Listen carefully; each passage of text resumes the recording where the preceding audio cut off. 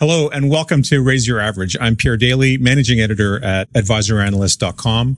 My co-hosts are Mike Philbrick and Adam Butler, principals at Resolve Asset Management, SEZC. Joining us today is Corey Hoffstein, co-founder and chief investment officer at Boston-based Newfound Research, a quantitative tactical asset management firm. The views and opinions expressed in this broadcast are those of the individual guests and do not necessarily reflect the official policy or position of advisoranalyst.com or of our guests. This broadcast is meant to be for informational purposes only. Nothing discussed in this broadcast is intended to be considered as advice.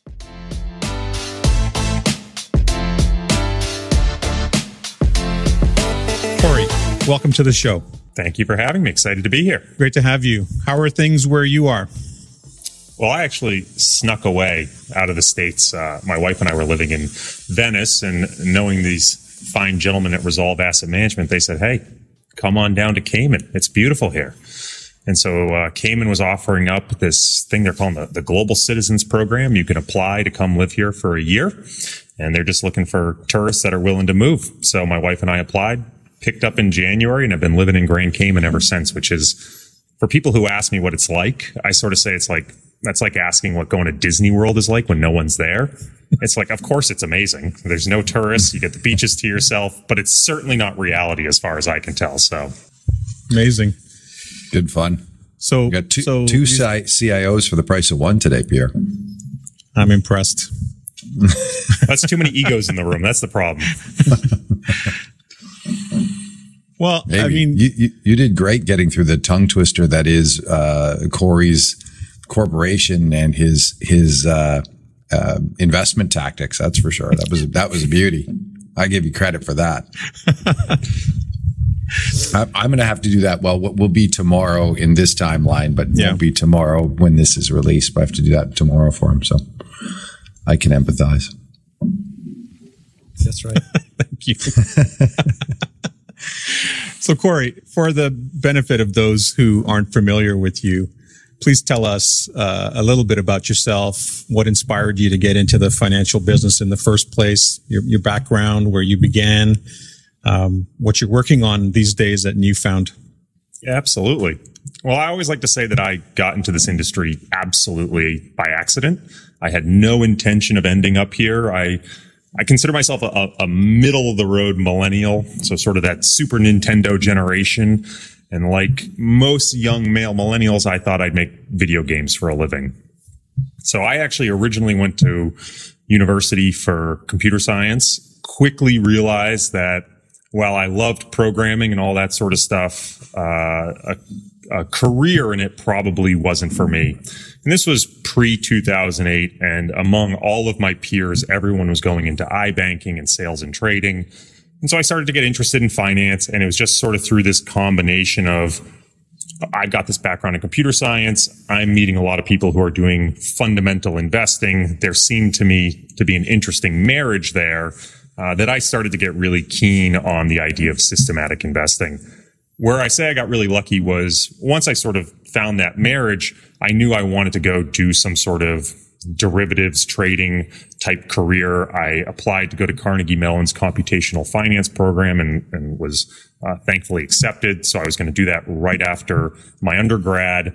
But before that, ended up getting introduced to a local asset manager through my father's financial advisor, who was keen on some of the research I was putting together, asked if he could license it. I said, great. I'm a broke college student, could absolutely use the beer money. Set up this company, Newfound Research. It was named Newfound because there was a lake I used to go to in New Hampshire. Research, because it was a research firm. And I assumed it would be gone within a year. Had no idea, close to, I guess, 13 years later, still here, still doing it. But the good news was post 2008, a lot of the research I was doing, which was around tactical asset allocation, had a lot of interest. So while I was in grad school, this business just sort of accidentally took off. And I said, this is a wonderful opportunity for me to pursue something entrepreneurial. And so that's exactly what I did. And the rest is history, as they say. So what does Newfound do today? What does Newfound do today? That's a great question, Adam. Thank you. So So what we like to say is that Newfound, we've converted from research towards a more traditional asset management firm. We aim to help investors proactively navigate the risks of investing. Our core thesis of how we do that is the best way to manage risk is with diversification, but we think investors need to think more holistically around what diversification means. So it's not just what you're investing in, but it's also how you're making those investment decisions and when you're making them. And our goal is to introduce products and strategies that can help investors further diversify that how and when axis of their investments. Ooh, what a great segue. So let's go down that path as well. So what do you mean by diversifying across the how and the when? Sure. So I would call what-based diversification. So the three axes we think of are what, which is what are you investing in? So that's going to be your traditional asset allocation type process. How you're investing is going to capture this idea of process diversification. So Adam, I know you would think of this, having read many of your papers and discussed with you, this would be sort of an ensemble of different processes. This can be something as simple as, are you making certain stylistic tilts within equities, right? Is it value versus momentum? To even something as nuanced as, well, how are you measuring value? And those sort of tilts and process changes in terms of how you're accessing an asset class can introduce different types of diversification into the portfolio. And then the ways in which they're implemented can also diversify each other. Yep, that sounds good. And then what about the when? I know you've written some papers and actually this is kind of a point of pride for you. I think you definitely have cottoned on to the when diversification before it caught the attention more broadly. And I think some good examples here would really highlight just how important and large an effect this can be. Yeah, I don't know whether it should be a point of pride. Sometimes I feel a bit like Don Quixote tilting at windmills with this one. No one seems to care. But when-based diversification to me is this huge risk that everyone completely ignores. I've actually only seen one other paper written about it. It was by a couple gentlemen at Robeco, written in 2010. And the basic idea is really simple. It just basically says when you choose to make an investment decision can have a rather profound impact on the returns you realize. And it seems to be something that's well recognized in the world of private equity, but not something that seems to carry over into public markets very much. So I'll give a really simple example in private equity and then sort of translate it into public markets. In private equity, there's this common idea of making sure you allocate across multiple vintages of exposure, because when you allocate, say, to one private equity fund in a given year, you're very susceptible to what's happening in the economic cycle at that point in time. And so what people look to do is smooth out that economic cycle exposure by allocating a little bit to a fund this year, a little bit to a fund next year, and so on and so forth, recycling that capital over time so that they're less susceptible to that sort of start date of when they invested. It's not really something that's done in public markets all that much, but as it turns out, that same concept has a ton of impact. So really simple. Let's say we have two investors, right? Adam, me and you, right? And let's say we're both building value portfolios and we're doing it systematically. So you and I have a formula by which we are picking value stocks. And let's say we come up with the exact same formula. So you and I have a recipe we follow, and at the end of every quarter, we pick stocks. And the only difference in the process is that I happen to rebalance the middle of the quarter. So every sort of sixth week of the quarter, I end up running the process and pick that basket of stocks and buy it and hold it for the next 3 months. You, on the other hand, wait till the end of quarter, follow the exact same process. But what happens is because you're doing it 6 weeks after me or 6 weeks before me, depending on your frame of reference, you're actually going to pick a subtly different set of securities. And even though we're following the exact same recipe, that difference in what you pick can end up leading to really meaningful differences in the actual portfolio performance. Now, for very slow moving portfolios where the recipe doesn't change the securities you pick very frequently, not a big deal. But something like momentum stocks, if you're having a momentum portfolio, well, you and I might end up with entirely different stocks that we pick. And the performance dispersion at the end of the year can be hundreds to thousands of basis points. And so as allocators and investors look to evaluate the performance of managers, if they're not aware of trying to condition for this when-based diversification element or realize how much dispersion it can actually create between managers, they might actually think something's alpha when in reality they just had sort of beneficial timing luck in when they happen to allocate. Yeah. So like if you started March 24th last year versus manager B starting August of last year, the difference could be massive. They could have very similar ideas about investing. Imagine a financial advisor who just has a 60-40 allocation for a client and rebalances once a year. And they just happen to do it at the end of every March. They look like a genius in 2008 and they look like a genius last year versus another manager or advisor who does the same thing, but just happens to rebalance in September or December. They're going to end up having worse performance despite having an identical process. Yeah. Would you refer to that as base effects or would you be? I call it timing luck. Yeah. I haven't really come up with a better phrase for it. And I think the problem with calling it timing luck is there's a lot of people who say, well, you shouldn't time the market. When in reality, I think any time you implement an investment decision, there is a timing element to it. You can't avoid timing, right? The arrow of time moves in one direction. And whether you elect to allocate today, tomorrow, or a month from now, that's going to have an impact on the opportunity set and sort of the ultimate returns that you realize. Yeah, it goes to that quote Nancy Davis used in a previous episode of Raise Your Average, where she said one of her favorite quotes was Warren Buffett's quote that you make your money when you buy the stock, not when you sell it.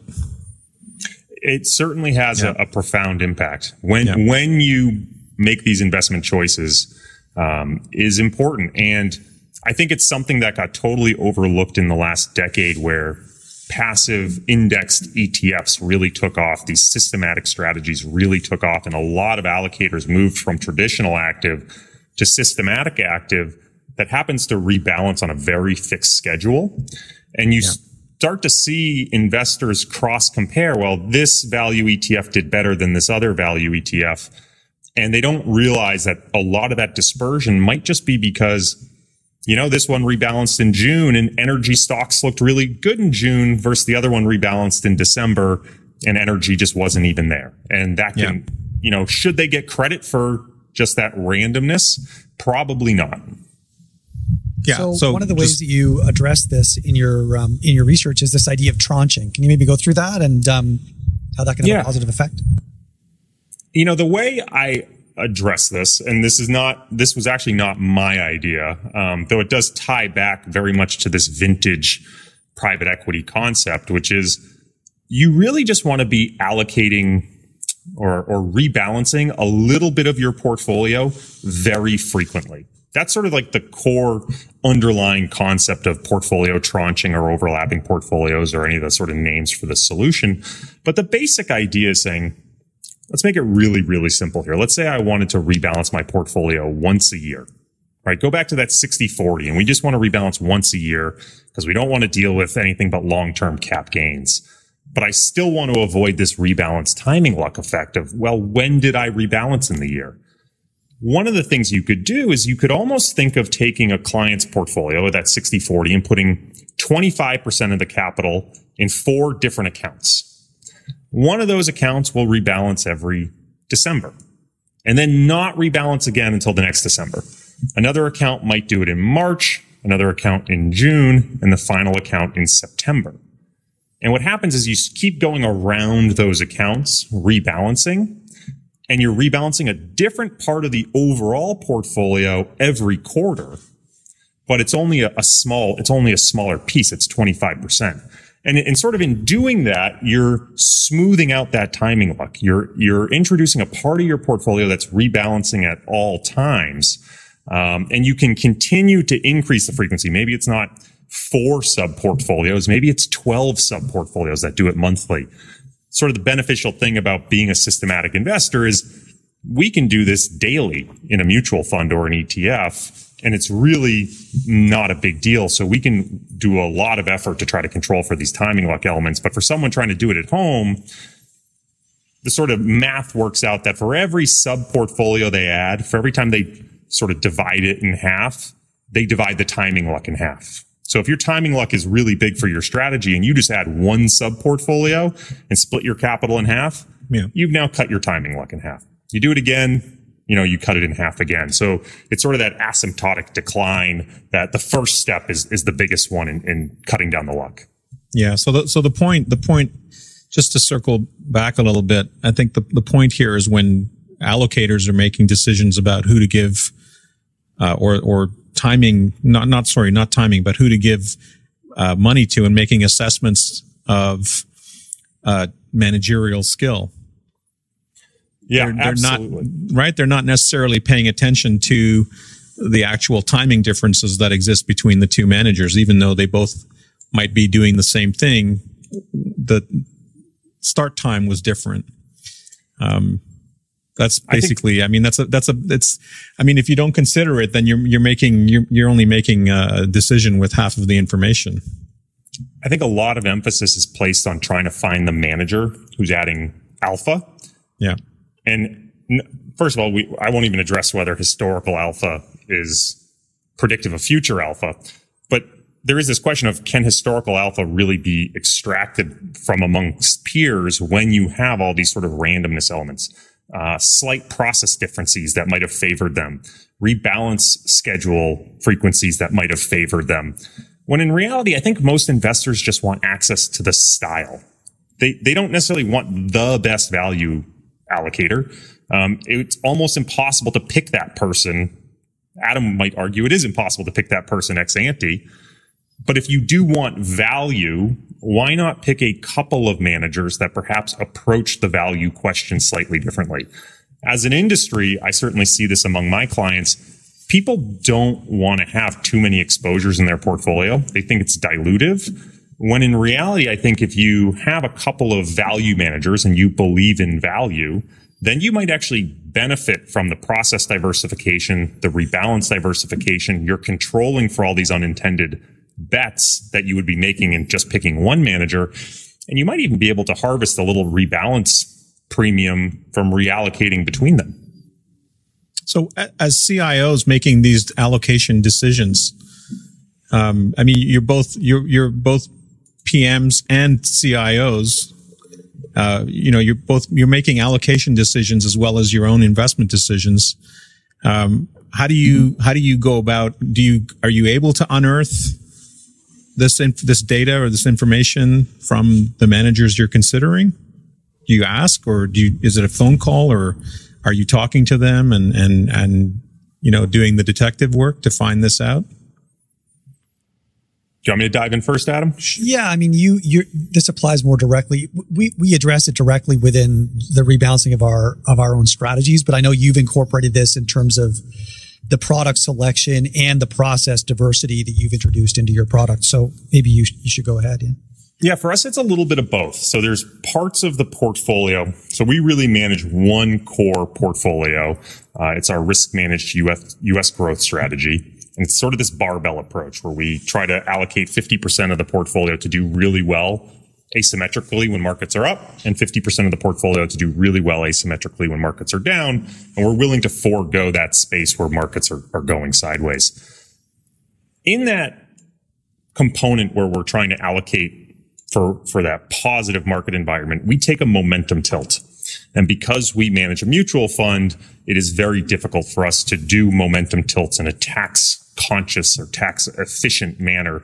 And so what we do is we actually use a suite of ETFs. So we went out to the ETF marketplace and said, which ETFs are out there? When do they rebalance? What sort of signals are they looking at?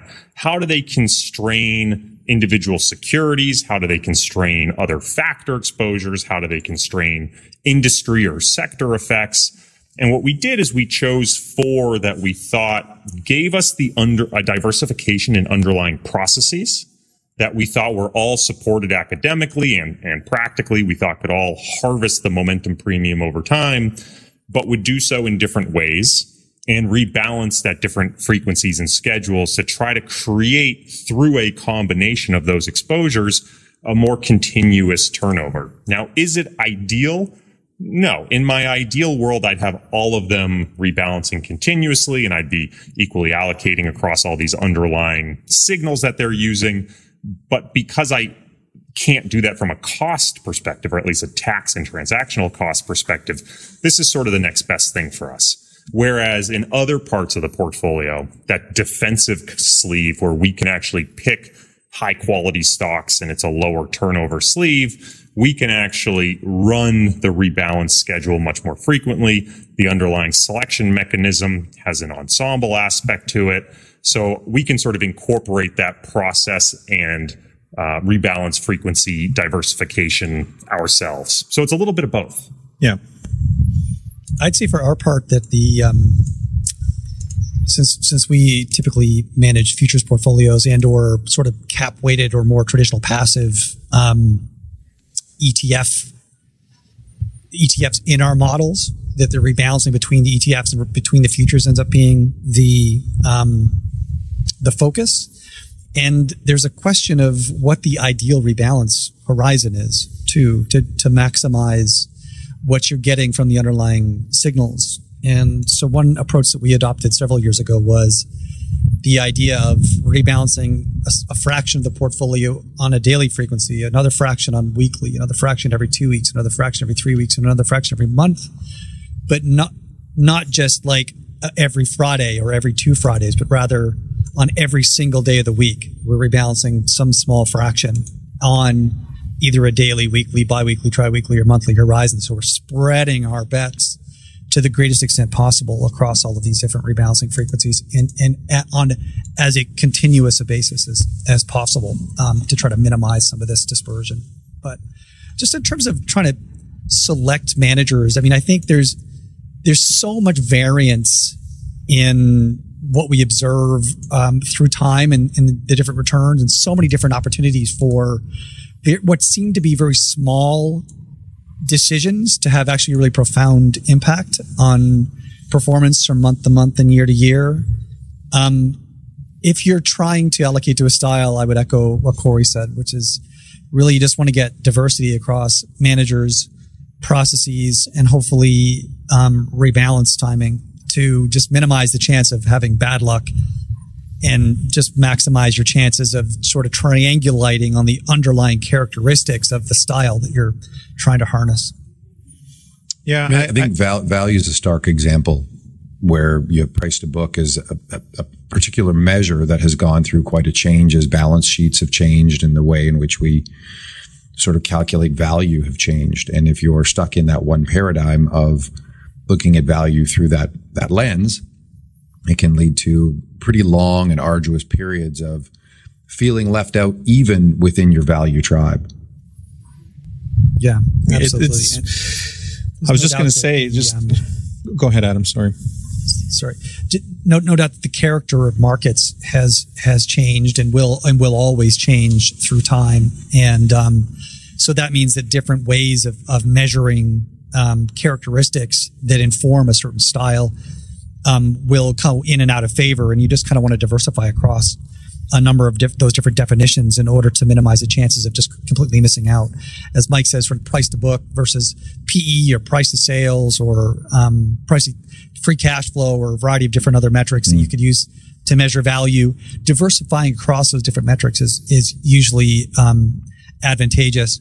And that idea of evolving market conditions, I think, may be a good segue to, I think, what's occupied a great deal of your time more recently, Corey, right? So maybe you can kind of dive into what you've spent the last year really focusing on in terms of how you frame this idea of liquidity cascades. You wrote a paper on it, and I think some of your thinking has evolved. Why don't you just sort of walk through the major themes and what motivated you to begin researching this idea of liquidity cascades and what's involved there and how your thinking has changed? Yeah, and if you'll allow me, while I go ahead and prepare my tinfoil hat for the liquidity cascades discussion, the last thing I would want to add to this discussion of ensembling and diversification, I think value is a really great example where I think if a lot of people were to take the time and plot these different managers and their performance, what they would find is a bunch of managers who are all truly value managers. If you were to plot their performance, it would sort of look like there's a dog walker who's walking all these dogs down the average path. And all of these managers, the dogs, are flying all over the place, but they're all sort of centered around the value style return.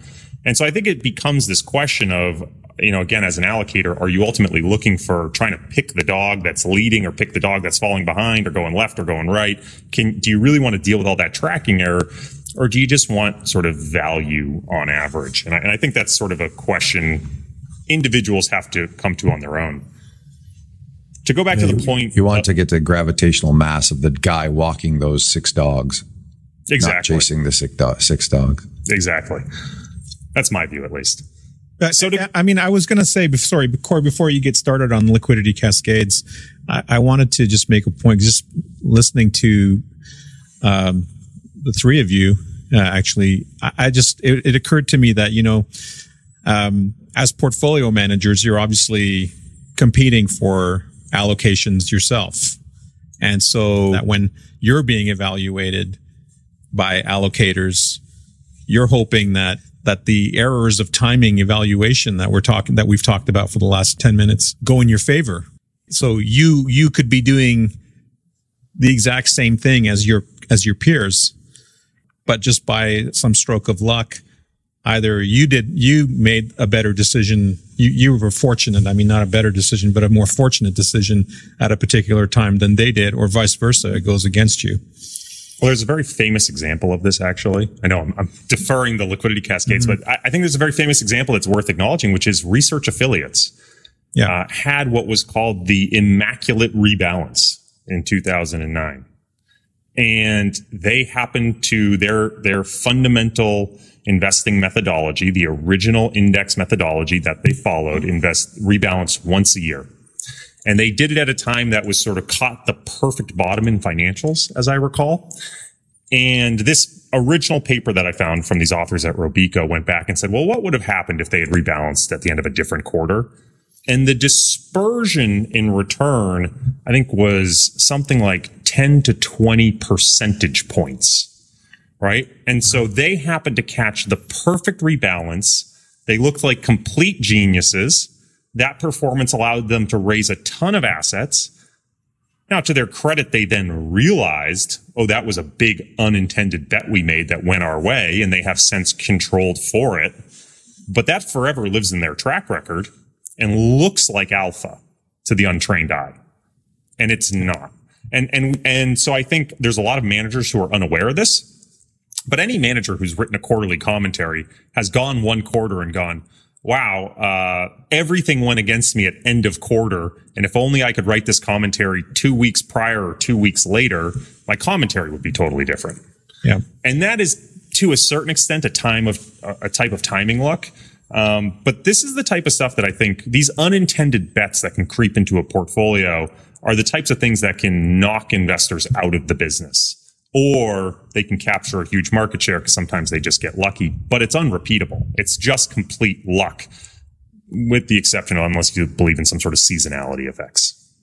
So I just want to make sure we pull this thread all the way, because we talk about this internally quite a bit, and we make an art of diversifying the what, the how, and the when in all of our portfolios. And we talk about this a lot because if you sort of think through, again, just sort of using value style as an example, if you have a strategy that that rebalances continuously, that diversifies across a wide variety of characteristics. So you're selecting for stocks, some portion of your portfolio is selecting for stocks with high earnings price, others high sales price, others high cash flow price, etc. So you're diversifying across all these different axes. As you look at the performance through time, what you expect to observe is a strategy that is right down the middle of all of the other value funds that are taking a stronger view, So you've got some value funds that exclusively do enterprise value EBITDA and others exclusively do price to book. And they rebalance very strictly at the end of certain quarters or once a year or whatever, right? On any given year, some of those are going to have lucky events and others are going to have unlucky events. And the one that diversifies across all of those different dimensions every year is going to be right down the middle of all of them, which means that you're never going to be at the top, right? You're never going to be at the bottom, but you're also never going to be at the top. So you're, from a manager standpoint, trying to raise assets, you end up actually shorting the optionality of good timing luck by trying to minimize the potential for bad timing luck. So you're trying to make a prudent decision on behalf of your investors, right? You want to extract the maximum amount of informational content, maximize the signal to noise ratio, minimize the amount of unintended bets and variance, but you're selling this option on potentially being top quartile or top decile in any particular year. And it ends up, because investors are largely uninformed and largely performance chase, that you sell the optionality of having good luck and large flows as a function of that. So this ends up being prudence, often from from the perspective of the economics of an asset manager, not always working out to your benefit. You expect it to work out to your benefit over the long term, but you're shorting a variety of call options along the way, which I think is an interesting. I think that's spot on. You're never the shiny object with this approach, right? And that is right. So if I were to put my running an asset management firm hat on, I would say, look, if I just want that shiny object flow and I just want to maximize assets under management, I should probably launch a couple of products and hope for some good rebalance timing luck. But if you put your investment manager hat on and say, no, I want to make sure that there's no unintended bets, particularly no uncompensated unintended bets sneaking into the portfolio, because those ultimately can lead to negative realized performance that I don't want. Those can knock me out. So these are at odds, and it's an interesting conflict. And you do see, for the most part, the industry continues to ignore this. I know this has been a huge area of focus for you too, Adam. By the way, if you figure out how to diversify across the who and the where and the why and the which axes and let me know what those are, I'd appreciate it. Yep. That sounds good. We'll write a paper on the principal components of all those different dimensions. Yeah, exactly. But no, I really think this is because if you think about sort of the business model of diversified asset managers, it kind of makes sense, right? You've got a variety of different value managers, a variety of different growth managers. Really what you're hoping for is in any given quarter or year or 3-year period, you're going to have one or two managers that are going to happen to have gotten lucky, right? They're going to get a substantial amount of lucky flows. And we know that even once dollars are allocated to a manager, even when that manager goes on to underperform for a substantial period, a great majority of those assets stick around, right? So just attracting the assets in the first place, you're a long way towards winning the game. So if I'm a clever but less scrupulous asset manager, I want to run 8 different value funds and 8 different growth funds, and all of them have very different processes. And at any given time, by sheer luck, you're going to have one that's going to be working really well. That's going to be the shiny object and if you look around at the asset management industry, you'll find that strangely, that does look like the business model that they're pursuing. Certainly the large asset managers. Well, especially this year with the explosion in thematic, right? The absolute explosion. It's not just totally, yes. You had the low vol fascination, and then realization of the unintended bets there. And then you have all the themes, everything from, crypto coins to, very, very narrow sector pieces of the market and, or super large cap areas of the market. And It may be a function to some degree of the speculative fervor in the market. I'm not sure. I hate to even bother to say that because it always goes on much longer than anyone can anticipate. But certainly thematics and then those very specific rules, right? That here's my back test and here's the rules and the set of rules is very opportune for the particular history that we lived. And the future history will not necessarily be that. So that becomes really hard. And then we also all know that assets chase after performance, generally speaking, unfortunately. And once you start to introduce leverage and convexity, these sort of effects just absolutely explode in their type of impact. And so at least what's interesting to me is when you start talking about certain styles that may behave in a more asymmetric manner, right? Value as a style, most of the performance comes from a very short period of time. I think the best quote I heard about value is from Andrew Lapthorne at SocGen, who said value's a basket of the world's problems, but a call option on good news.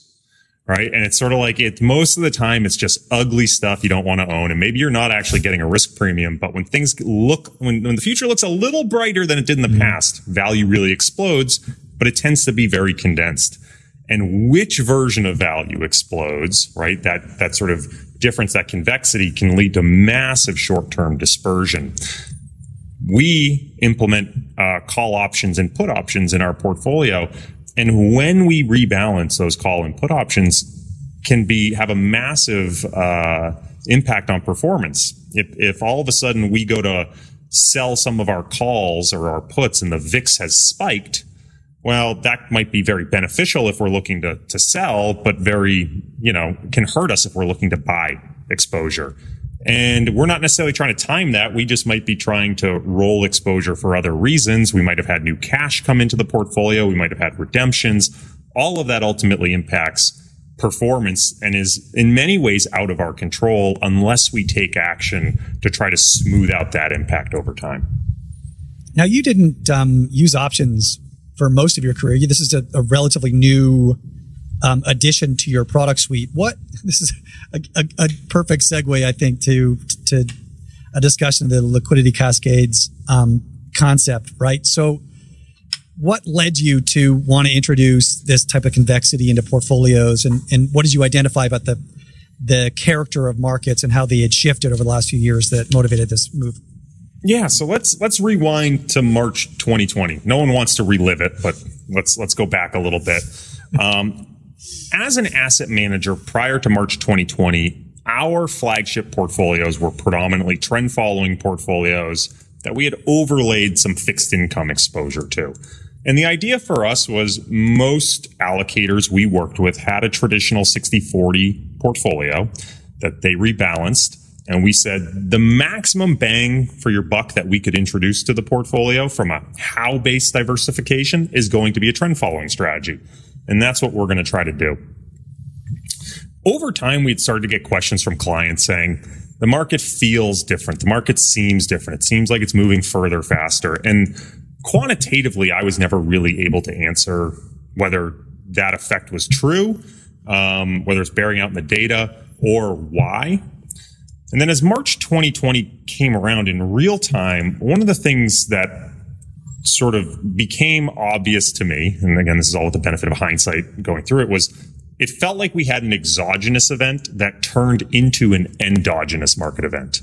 That the COVID crisis wasn't affecting markets in a very abnormal way. And then suddenly it was. And then markets seemed to move much further faster than the fundamentals really would have justified.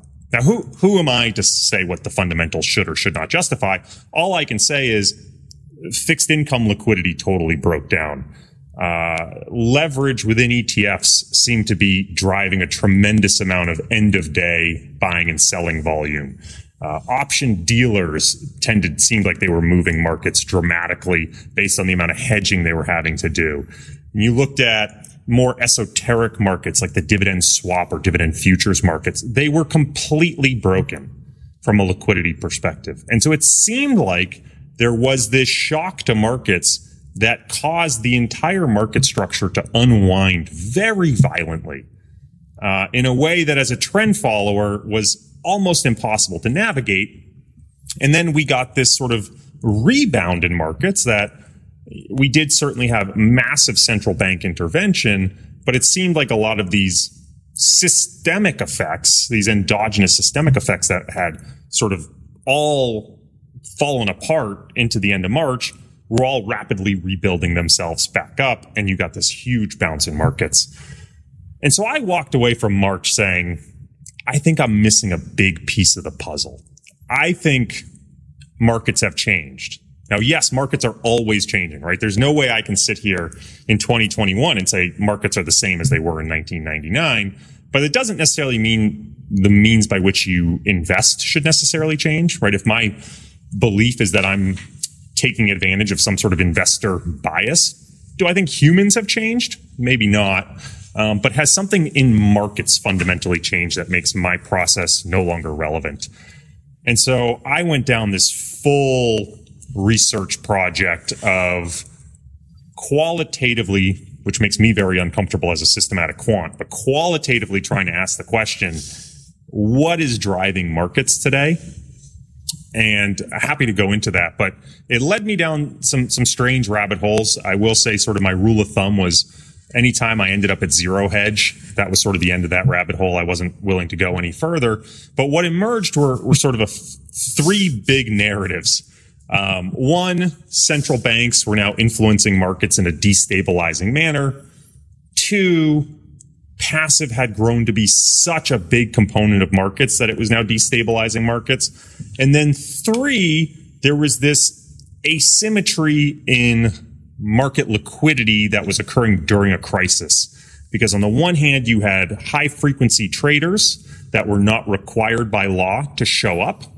And on the other hand, you had this growing scope of what we'll call volatility contingent players who are making trades either very explicitly in volatility markets or trades that are highly correlated to what's going on in volatility markets that were demanding a lot of liquidity when the high frequency traders were disappearing. And so those were like the three major narratives. And so the paper was an exploration of how those narratives are playing out. Was there any data supporting them? And ultimately, did I think personally they were sufficient to drive the change in market behavior? One of the more fascinating dimensions of that paper, I think, is the section on the impact of passive flows. And I know you and I have explored this at length, and with Mike Green, and who was sort of the progenitor of this idea. But maybe let's start there. What did you discover about the impact of passive flows that might surprise many people who haven't explored this topic at length? So the pun fully intended I use, by the way, with Mike Green, and feel free to steal this, is that he's been at the vanguard of this topic for years, but he really has. He was the one who really introduced it to me. Thank you. I appreciate the golf clap. This idea, right, that passive is somehow distorting markets is hugely controversial. And as I've come to see it, there's actually sort of three sub-arguments. So I'll start with Mike's, and then I'll actually talk about the other ones as well. Mike's sort of core argument is that when you have a market move from traditional active investing to passive investing, what you're ultimately doing is introducing a potentially divergent trade into the market expressed through market flow. So what do I mean by that? Well, let's say I buy passive S&P 500 exposure today. I would go out to the market, and the market makers would fill me in sort of that market cap weighted exposure to the S&P 500. And at the end of the day, the weights in my portfolio are going to be equal to my starting weights drifted by the relative performance of the underlying securities. Now, that's not momentum necessarily, right? They just happen to drift relative. And if I continue to hold that portfolio, ignoring sort of what happens at, yearly reconstitution and that sort of stuff with the S&P committee, I'm just getting the drift of that portfolio, which passive people would argue that drift is all governed by active players. What we have to consider, though, is let's say tomorrow Adam, you go in and buy the S&P 500 with your money that you're putting in your savings account. Well, the weights at which you're buying at are now the weights at which I bought but drifted based on relative performance. So the money you're putting to work is now buying more of the stuff that recently went up and less of the stuff that recently went down. Here, let's say you do it the day after. Again, your money is going to go more to the stuff that went recently up, less to the stuff that went recently down. And so the question is, can that passive flow over time that's just buying in proportion to how things have evolved actually create a wedge? That there's such strength in that flow that the recent winners end up getting bid up more than the recent losers, creating this self-fulfilling prophecy between the haves and the have-nots in the market. And I think a lot of it comes down to a question of, is market liquidity ultimately proportional to relative market cap? Does Apple have, 6,000 times the underlying liquidity of Under Armour just because its market cap is 6,000 times larger? And I think that's still an open question, but it's a really interesting and nuanced debate.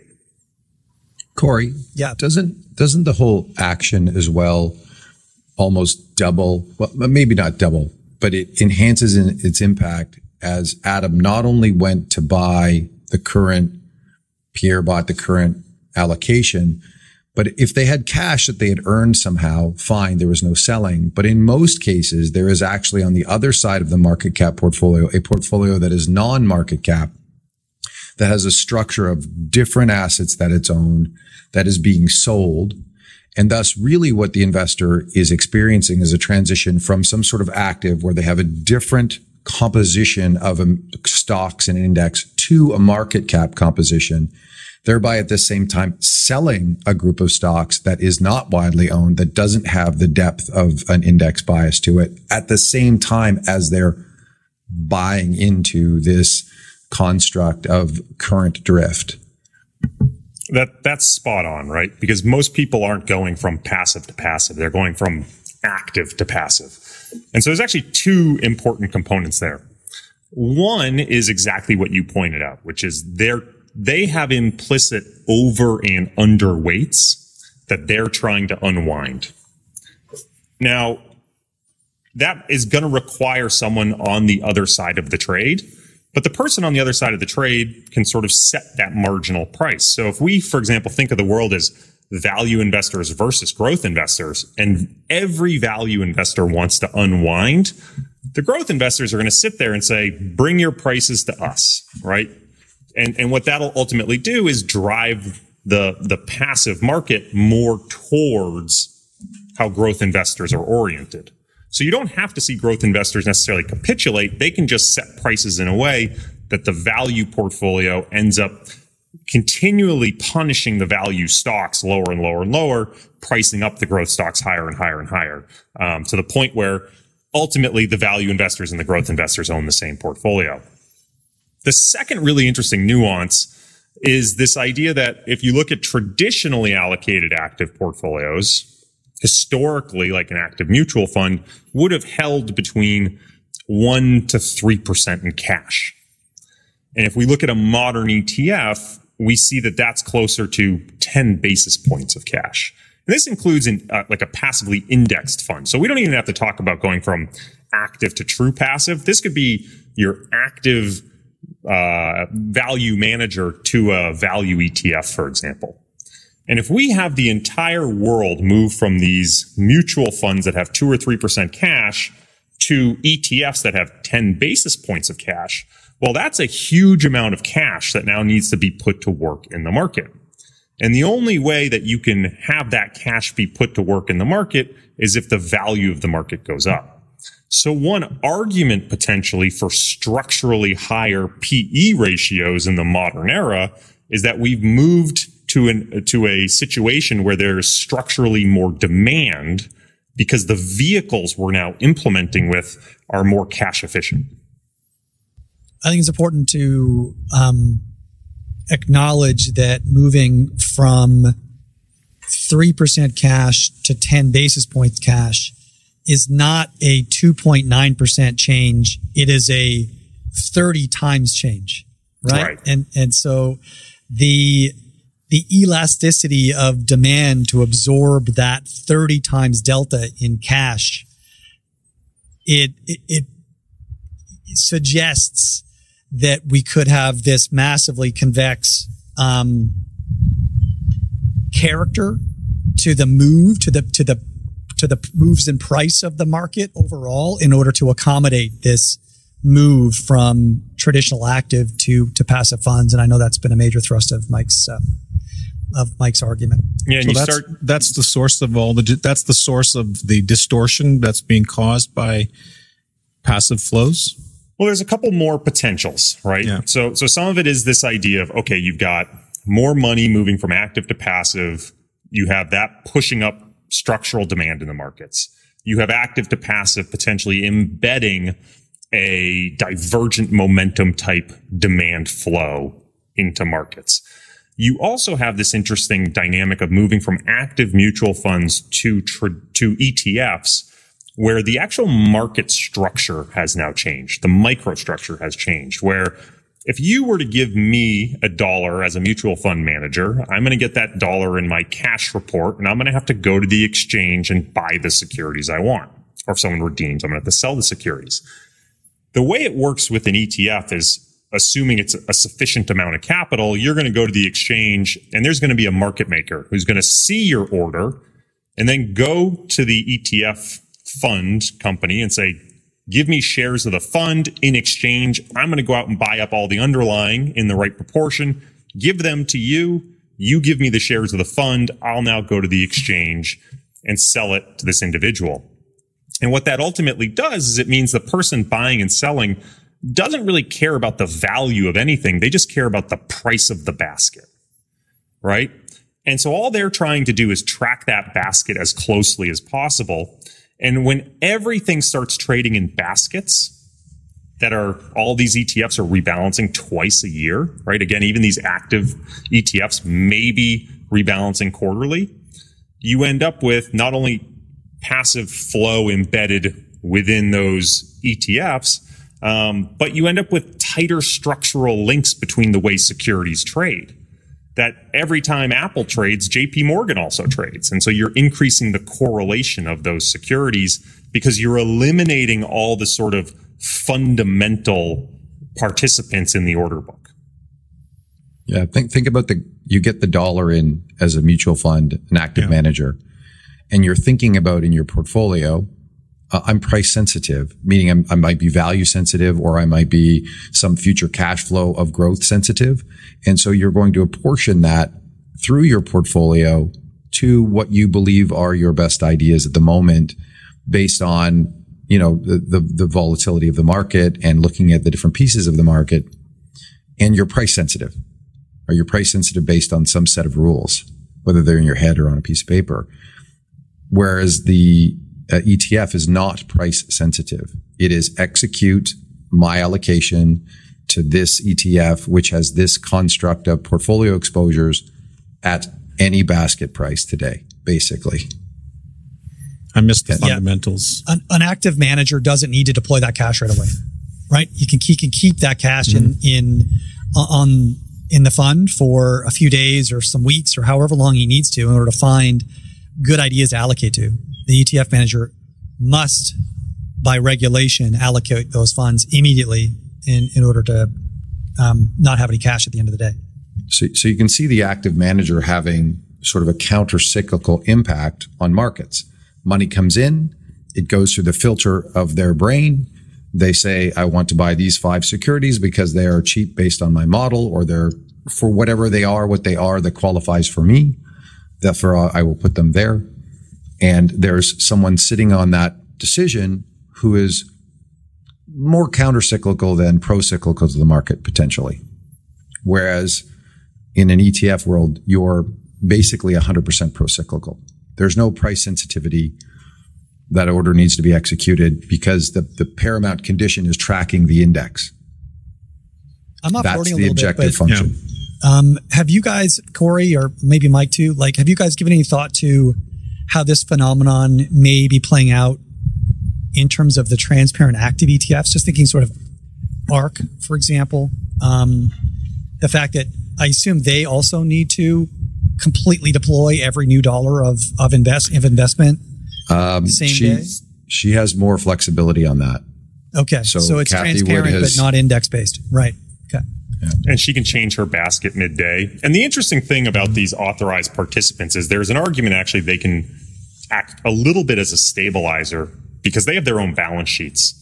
So if ARC needs to eliminate a position from their portfolio really quickly, they can push it on to the authorized participants, and they deal with over 20 authorized participants who can then act as a bit of a capacitor where they can hold that for days, weeks. They might keep it on their balance sheet. They might be able to offload it to someone else who's looking to buy. So there's this hedge interesting with a basket of other securities. Exactly. There's a very interesting way in which you could argue, look, is a mutual fund manager's best use of their time execution? Wouldn't it be better to work with an authorized participant who is an expert market maker in some ways? And so I think there's this interesting area where actively managed ETFs could, in theory, be the best of both worlds if you sort of get that basket construction done well. And they've changed the tax rules on those, I think, haven't they? Right, so that the active funds get the same tax treatment as the passive funds, which wasn't the case for the longest time. So I believe so. That's amazing.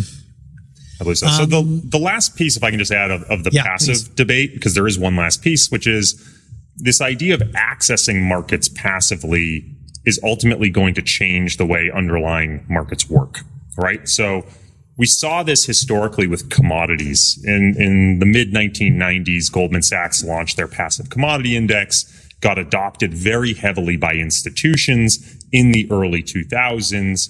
And that actually fundamentally changed how the underlying commodities behaved, both the type of volatility they were exhibiting, as well as their correlation to other markets. So those securities or those commodities that were featured most heavily in the commodities basket ended up seeing a dramatic increase in correlation to U.S. equity markets and even global equity markets, because you had these volatility spillover effects. Because when everyone was putting them in as an asset allocation, when they rebalanced, it meant there was capital sloshing back and forth. So the relative performance of equities versus commodities all of a sudden had an impact on the commodities themselves. Now, so how does this tie back to passive? Well, one of the things we should acknowledge in the modern era is a huge amount of investors are now accessing markets passively as a savings vehicle through target date funds.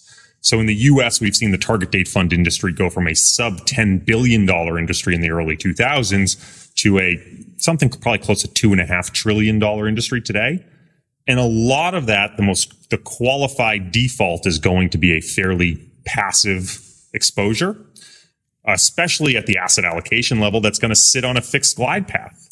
And so again, we would expect the market, if we said the majority of relative dispersion between stocks and bonds over time is going to be fundamentally driven.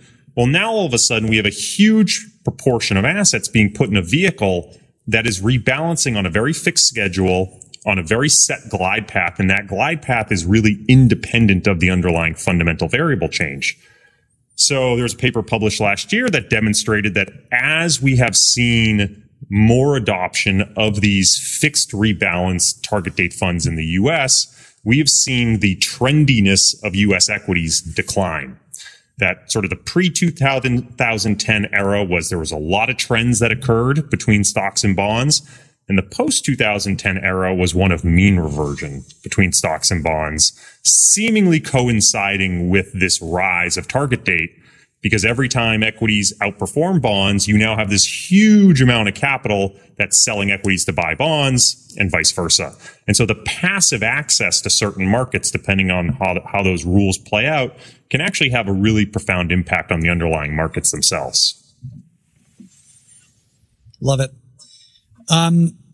There was one other dimension that played out in full view in February, March of 2020. As you mentioned, that came down to both the explicit and implicit volatility traders.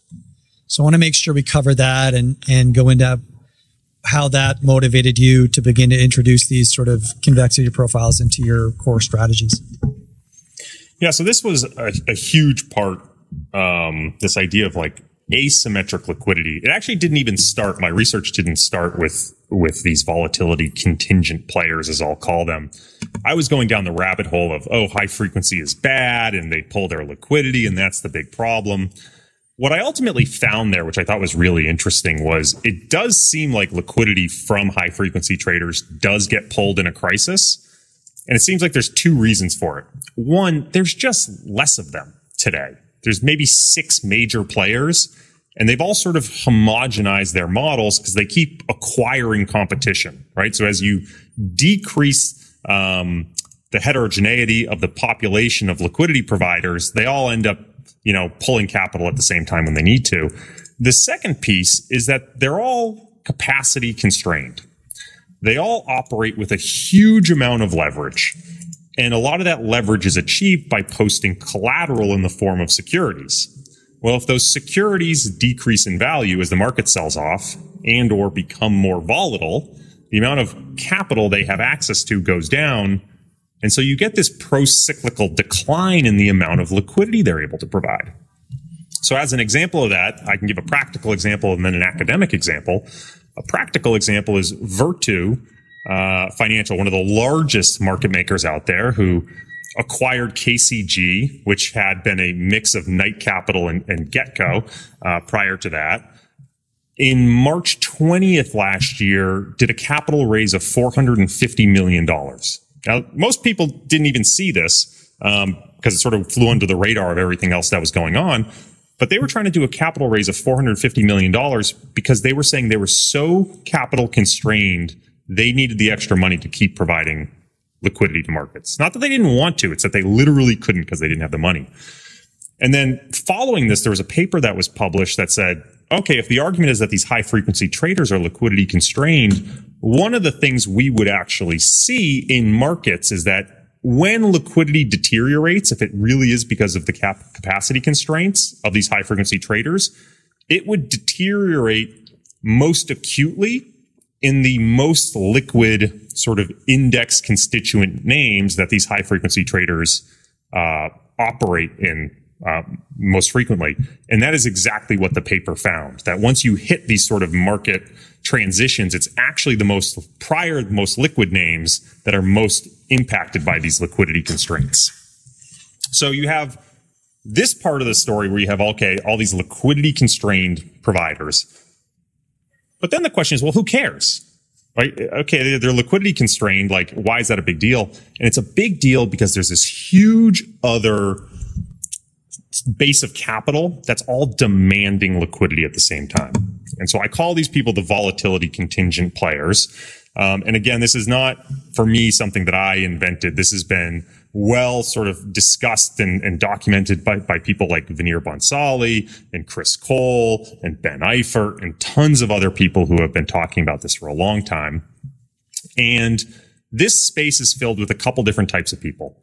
The first is those people who are on the hunt for yield, and they're operating in an environment of low interest rates. They're trying to find excess return, and they're doing so by selling call options or selling put options. So covered call strategies or cash secured put underwriting strategies. Institutions might be selling variance swaps.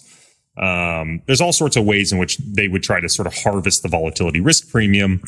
But ultimately what they're doing is they are selling vol into vol markets. And what's important to realize here is that there is someone on the other side of that trade. And the person on the other side of that trade is typically an options dealer.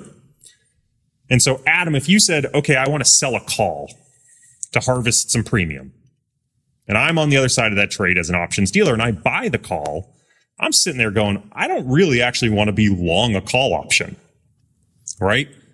I don't want to make a directional trade on markets. I just was trying to make that bid-ask spread. So what do? I try to hedge out my exposure.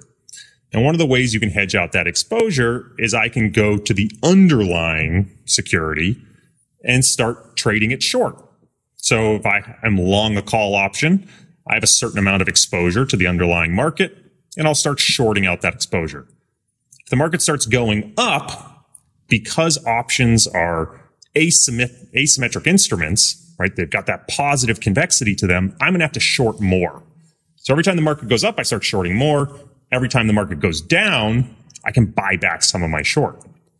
So all that call overwriting actually has sort of a volatility reducing impact on the market. Conversely, you might be buying puts, right, to protect you on the downside. And I'm selling you those puts. Now, most of the time, they might be so far out of the money, I don't really care. I don't have to do much with my hedge.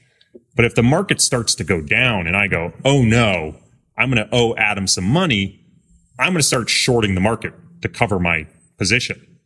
And as the market goes down further, I'm going to keep shorting. And as it keeps going down, I'm going to keep shorting. If the market goes up, I can buy back some of my short. So now all of a sudden, I'm volatility contributing. I'm chasing the market.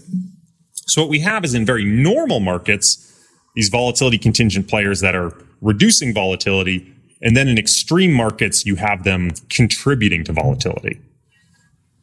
The second set are people that really came into popularity post 2008 because there was a ton of investors who were looking for capital preservation. So these are the people who are hunting for safety. And these are all the sort of CTAs, risk parity, variable annuity target volatility, variable annuity players, relative momentum, trend following, all that sort of stuff that might not be directly linked to volatility, but a lot of their behavior is very highly correlated. So when markets start to sell off or realize volatility goes up, a lot of these players are going to degross, sell some of their position, cover some of their position, whatever it is. It's very pro-cyclically tied to what's happening in those markets. So what you get, and the way I've sort of seen it play out, is you have all of these institutions trying to harvest this yield, which is sort of artificially suppressing market volatility because of the behavior of the option dealers. Every time the market goes up, the option dealers sell. Every time the market goes down, the option dealers buy. This artificial suppression of market volatility leads the whole second group of players to increase their exposure to equities. They go, oh, realized volatility is really low. Things are calm. Let's buy. And buying drives the trend positive, and that ends up inviting all the momentum players and the trend followers. And suddenly, everyone gets really levered long equities. Way more exposure than they should probably have. And then there's some sort of exogenous shock like COVID. And suddenly, everyone wants out of the pool. And it leads to this massive pro-cyclical decline where everyone's trying to sell. It's driving up volatility. All of a sudden, the option dealers are trying to hedge their puts. So they're chasing the market in both directions, driving up volatility further. And everything becomes this chaotic sort of cascade where high-frequency traders have pulled the liquidity. You've got this huge spike in demand for liquidity, and it becomes utter chaos until either everyone sort of sold everything and or someone steps in like a central bank to try to stabilize markets again. Yeah. Every time I hear that, it's just incredibly compelling. How have you altered the way that you manage money in the face of what you have now come to understand? So there's sort of two ways I position this. The first I would say is, given this thesis of liquidity cascades, as a tactical manager, I think you can take two approaches. You can either say things are moving faster, and so I can play an increasingly fast game of whack-a-mole, or I can try to embed some other forms of structural diversification in my portfolio that should do well in these types of environments. And so ultimately, I think number one just leads to an arms race. If everyone decides to go faster and faster, it just makes these unwinds faster and faster. I think the second is just going back to that core thesis we talked about at the beginning of structurally diversifying what, how, and when. So for us at Newfound, we said, we want to take our portfolio and really split it into this barbell. We think markets are going up faster than they ever have, and we think they're going down faster than they ever have. We want half the portfolio dedicated to doing really well in these positive environments, half dedicated to doing really well in these negative environments. And the way we're going to go about achieving that, we're going to try to diversify. So our In our positive environment, for example, we're going to use some momentum tilts within the equities. But for those really extreme positive environments, we also want to have a ladder of call options on the S&P 500 that sort of act like lottery tickets for us. We think the market just is more likely to float positively, and so we want to have that convexity to outperform because, again, we think the market sort of has that inclination to do it. On the other hand, on the downside, we might have defensive, high-quality, low-vol stocks that we buy on that sort of defensive half of the barbell, and we're going to buy out-of-the-money put options that most of the time will sort of expire worthless for us, but act like a bit of an insurance policy when markets are going down, that we can then hopefully become a liquidity provider. In monetizing those positions, we can then step in, rebalance our portfolio, and be buyers of equities when everyone else is a forced seller. Love it. You've been revising some of your thinking a little bit. Obviously, I mean, we're constantly learning and we're observing market behavior and new literatures coming out, et cetera. Any follow-on thinking as things have evolved over the last year or so since you wrote the paper? My tongue-in-cheek follow-on thinking has sort of been this idea that whenever we don't know why the market's moving, we always have some economic narrative. But whenever we know for certain why the market's moving, it's always some over-levered player, some supply and demand imbalance. It's GameStop's gamma squeeze and short squeeze. It's the Archegos forced liquidation. And I think what is becoming more rapidly apparent to me is it's more likely that all of these day-to-day moves are really independent of the macroeconomic narrative. That might be the catalyst for some of it, but most of what's happening really is these repositionings, reliquidations, rolling of option positions that are leading to hedging within markets. You start to see some of these funds that have gotten really big with very scheduled, rebalanced frequencies in their options, and you can start to see some of the knock-on effects intraday of what's happening when markets are illiquid. And so for me, the thinking has continued to evolve into the GameStop is not the anomaly. GameStop is what's been happening all along. I think that's exceptional, insightful. It is. The only other question I would have would be thinking of how we've seen sort of the larger economic regimes roll out, and just looking at how we've seen sort of the inflationary growth dynamics start to take hold, some worries about supply chain disruption and some demand coming on back online. And then the capital flows we've actually seen into those less well-liked sectors. So there has to be some, obviously this is a very dynamic field and we're talking at the margins, how things are changing and adjusting. So it's not like the whole world has moved to this model. It's just that at the margin, small changes like this actually have pretty big impacts. I think that's part of the answer, but I do want to get your thoughts on how do we see all these sort of value stocks, Russell 2000, the oil and gas sort of industry really performing so well? Where are those, gosh darn it, where are those fund flows coming from, Corey, just based on everything that you just told me?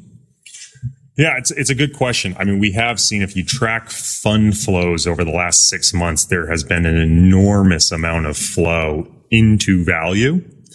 And it's hard to say precisely where that's coming from other than non-value. It does seem, if you look at ETF flows, min vol, low vol has been just a real loser over the last year from a flow perspective. Arguably, a lot of the positive flow into value seems like rebalance flow, that people just keep going, okay, my value position just keeps getting smaller, have to harvest some from my growth and keep rebuying value. That is some of it. But I think there's a big reopening trade. Reflation trade is a big part of it, that people are tactically positioning for a value resurgence. And again, I think what's interesting is some of this systematic flow can be supportive of that we're seeing momentum strategies move away from profitable tech names into, and I don't use this word disparagingly, but this is just sort of how it's classified, like junkier value names.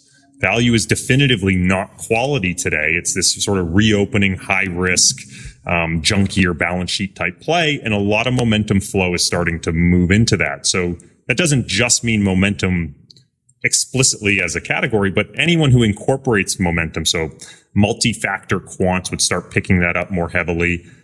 And I think that sort of plays out interestingly into media. So there's this idea of social media gamma and media gamma, that once you start to hear the media talk about it, now all of a sudden that might invite some more sort of behaviorally systematic flow.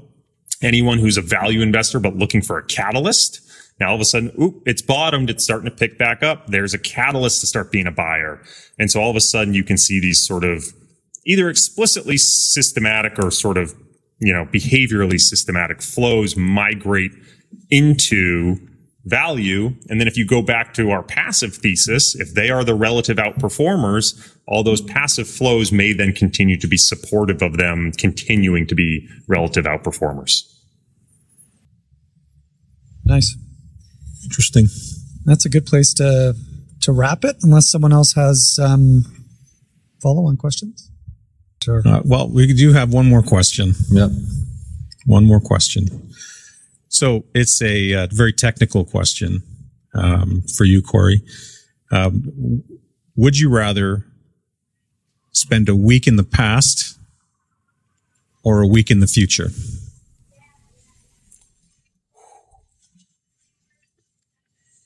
Do I get to change the past or just spend a week in the past?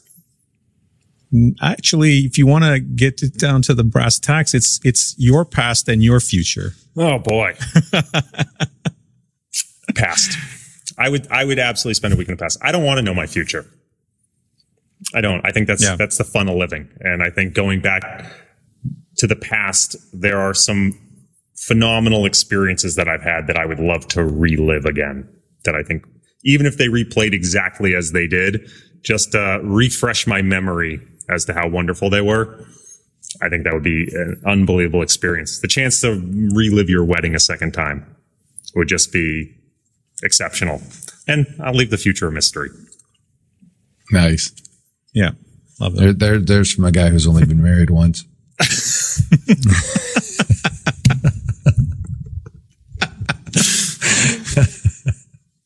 Thank you, Corey. That was great. Well, thank you guys for having me. Always fun chatting. Thanks, guys. Yeah, it's awesome. Corey, I hope we can do this again soon, and we can get back together again to see how things have changed from now, then, and continue the discussion. It was great. Be my pleasure. I look forward to it.